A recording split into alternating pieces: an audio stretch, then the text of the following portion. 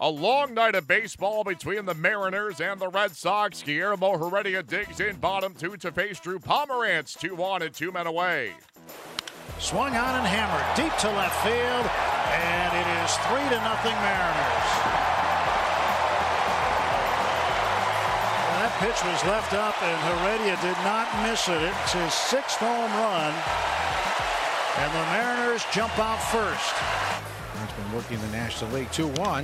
Hit in the air, left center field and deep. Back goes Jackie, back to the wall, and Zunino is tied the game.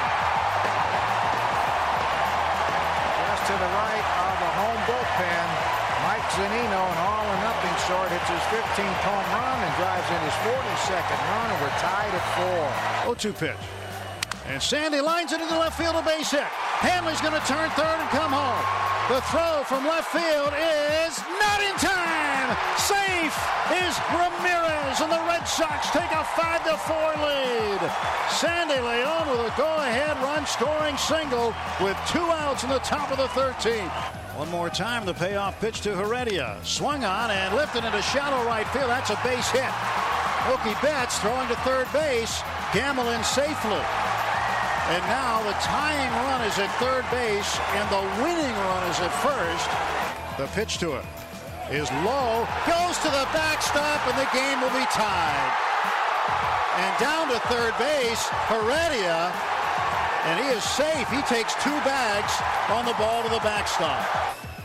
Swings, hits a ground ball toward the middle, and this is going to be the ball game. Segura wins it with an infield single in the bottom of the 13th, scoring Heredia. A walk-off win in a marathon game, and the Red Sox lose a crusher here in Seattle.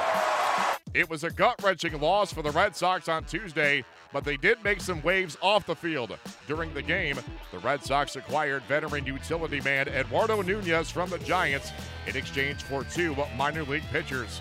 Here is Red Sox President of Baseball Operations, Dave Dombrowski. Well, he's a good player. He's a very good offensive player. He can play a lot of different positions. He's been swinging the bat very well. He can run, so he's a good offensive player. He's versatile for us. Gives us another bat that we feel can help us give us some offense, which we do need at this time. Do you envision maybe a platoon with Devers at this point at third?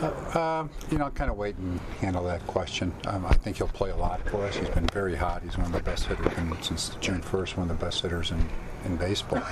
But I think we'll have to probably sit down and visit exactly how he's going to be used. And with the versatility he has, he can play a lot of different spots. Did you think that you needed protection at short, given Xander's hand and his struggles and maybe his history of kind of wearing down last year over the season? No, I don't think that really was the reason behind the deal. I think it was more a situation, because we have Marrero who can protect us in that regard.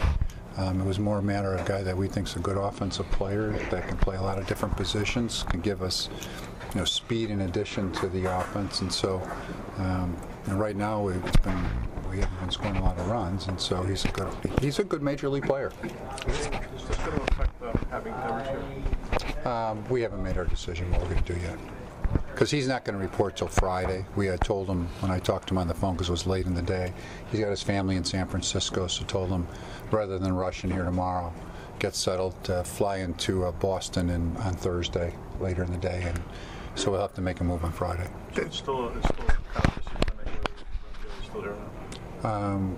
Yeah, I've got to sit down with John and see what move we're going to make. Does this end the deals for the Red Sox? Are you still looking for something? Well, if we can get better, we'll still look to get better if possible. David, you said you liked his offense, but he doesn't help you much from a power standpoint. No, no. Is that still something you think needs to be addressed? Well, some of the times guys have to come do it themselves from within.